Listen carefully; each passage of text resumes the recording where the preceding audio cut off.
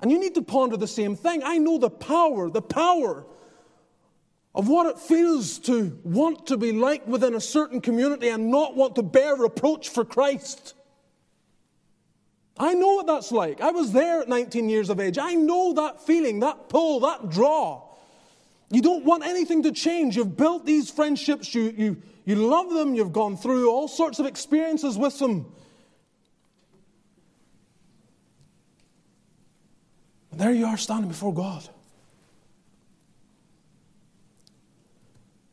And every one of us will give account of himself to God.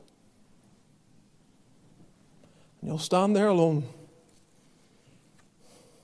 So I don't know if Jairus had to weigh the cost. I don't know if he had to think about, if I go there, this is going to have repercussions in my status, in the synagogue, in the community.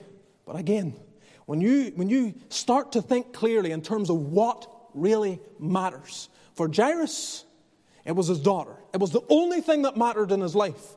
And for you, spiritually, there are things that matter.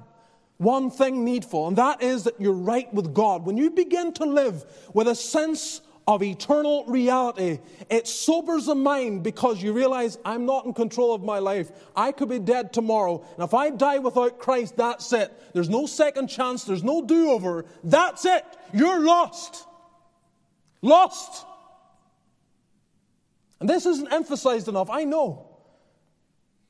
We drift along. Everyone's a Christian in Greenville. Everyone wants to think that we're all comfortable. Half the community goes to church.